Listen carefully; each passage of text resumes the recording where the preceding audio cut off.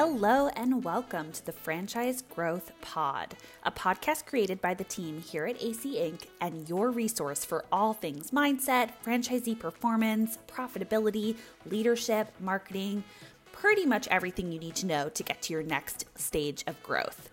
We like to think of this podcast as friends chatting franchising on a rooftop patio over a glass of wine or maybe a whiskey. So if you love action steps, genuine conversations, and growing your business, settle in and let's talk franchise growth. So for today's episode, I thought it would be fun to share some insights that my team and I have learned over the years of working with franchisors and business owners.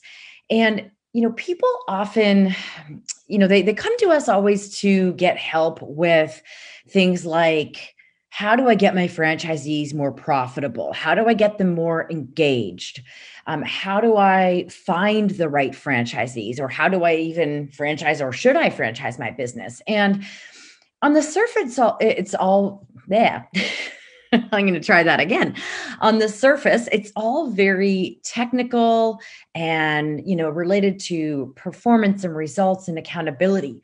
But what happens in an advising relationship when you have a good advisor is that they start to get to know you and start to see things about you that you may not realize. And one of the things that I like to talk about, I talk about mindset all the time.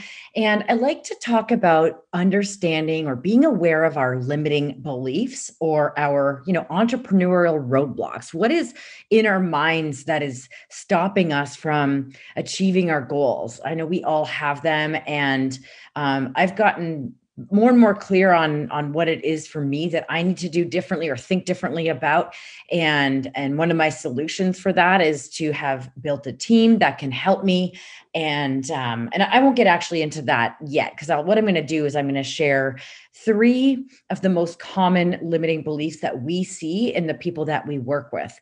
So remember that what I'm saying is, people don't hire us for this, but once you get in there as an advisor or business, coach or consultant, you start to see these things.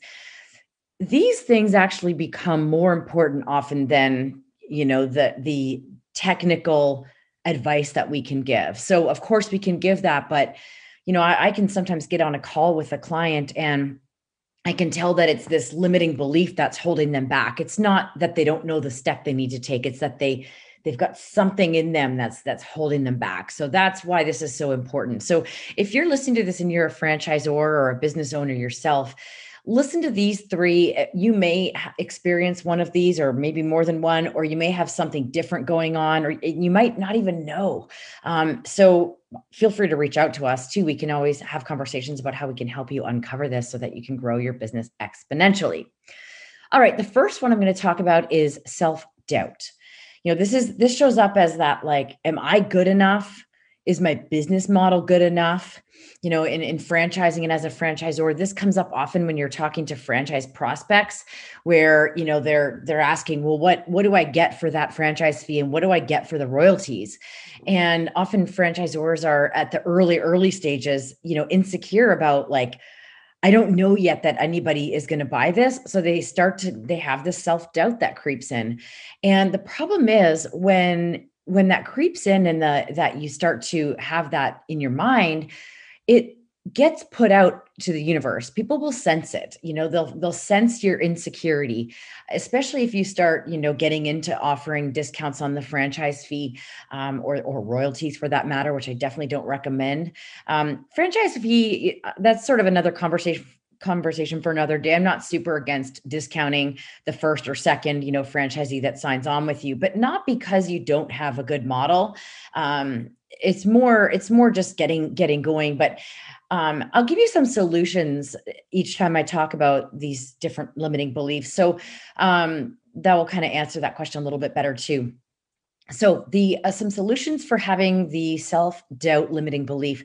First of all, you've got to get aware, some self-awareness, and curb your negative thinking when it happens, because again, you're going to attract whatever you're putting out to the universe.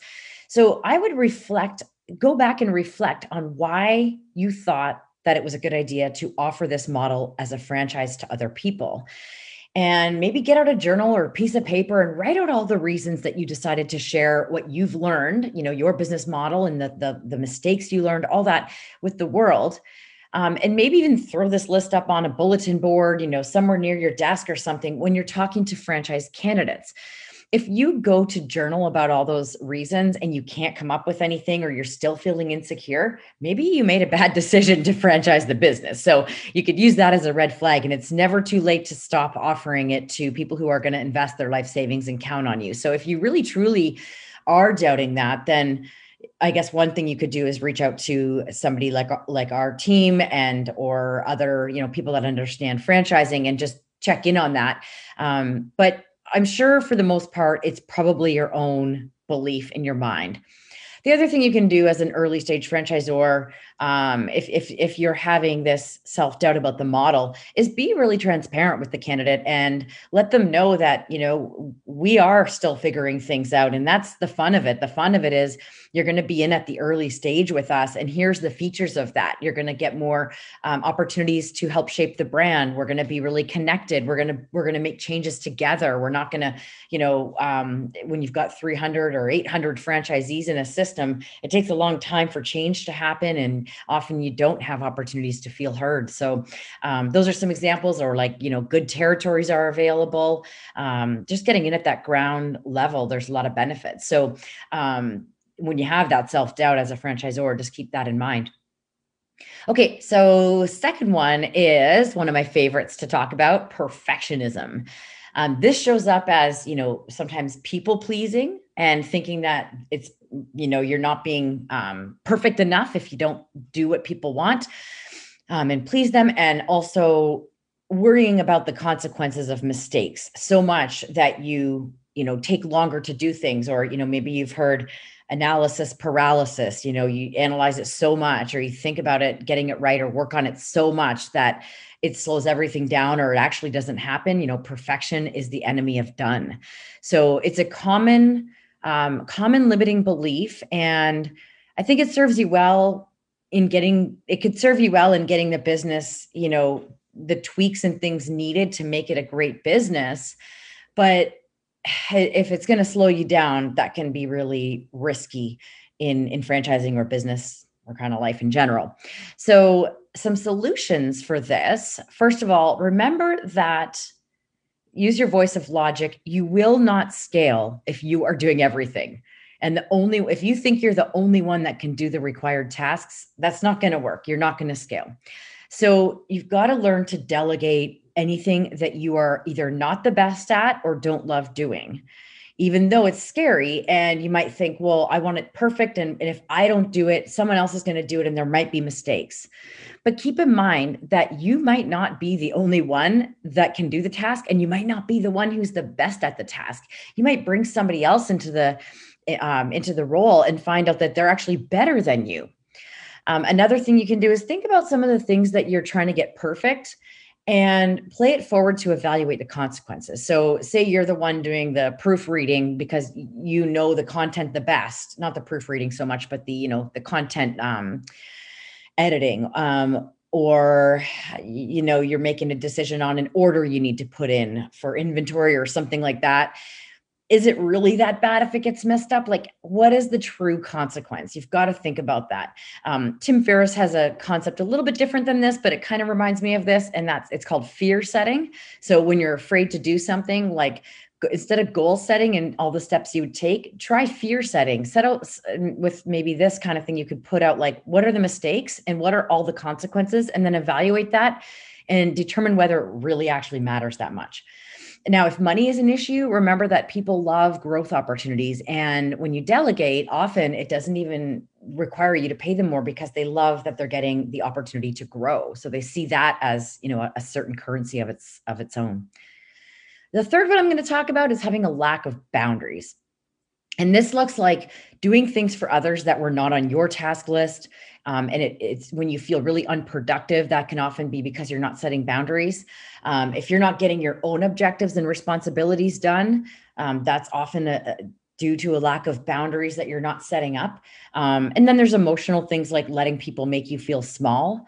So some solutions to this: understand that the way that you're acting, you are role modeling to others that boundaries aren't important. If you have an open door policy, that's really role modeling that productivity is not as important. It's not a bad thing to have boundaries on when people can spend time talking to you and getting solutions from you. You can say every day at this time, this hour is when it's kind of like open door policy. Otherwise, I'm going to be in productivity mode or meetings, and help them see how it will affect them if you keep solving their problems for them, and they'll never learn. And if you can't get to your own problems, if they keep coming to you when they could just go and find the answer in one of the library of resources that you have, then they're not learning and growing. And what would they do if you suddenly weren't there one day? Isn't that unfair to not set them up for that success? Also, if you aren't doing your tasks and responsibilities to do things to, say, grow the company or whatever your jobs are, instead you're solving all their little problems that you wouldn't really need to solve, then you're stunting the growth of the company, which doesn't work well for them either. You can also think about and evaluate how much more you'll get done and how much better you'll feel if you keep boundaries. And then lastly, one last solution is go check out the Boundary Boss, Terry Cole, Terri, Cole, Cole. She's got some great videos on YouTube. She's got a book called Boundary Boss that gives you some great language around boundaries to help you feel confident. All right, so that was 3 examples of limiting beliefs or roadblocks that might be holding you back in your business. If you're a franchisor, remember it's even more important to be aware of your limiting beliefs and roadblocks, because others are investing in you as a leader. Not to freak you out, but I mean, you've got to be keeping that in mind. It takes a lot of grit, and you need to have the stomach for being a franchisor, and the idea of how many responsibilities you have as a franchisor. So the last thing we want is to let something that we made up in our heads, or some untruth that we picked up in our childhood really affect our ability to grow. All right, well, that's it for today. As always, I would love to know, what is your key takeaway from this podcast, or what limiting belief do you struggle with? If you could put this note in the comments, if you're watching this from social media, or hop on there and make a note or comment on YouTube. We would love to hear, what is it that's standing out for you from this podcast? I'll leave it at that. Now go be awesome.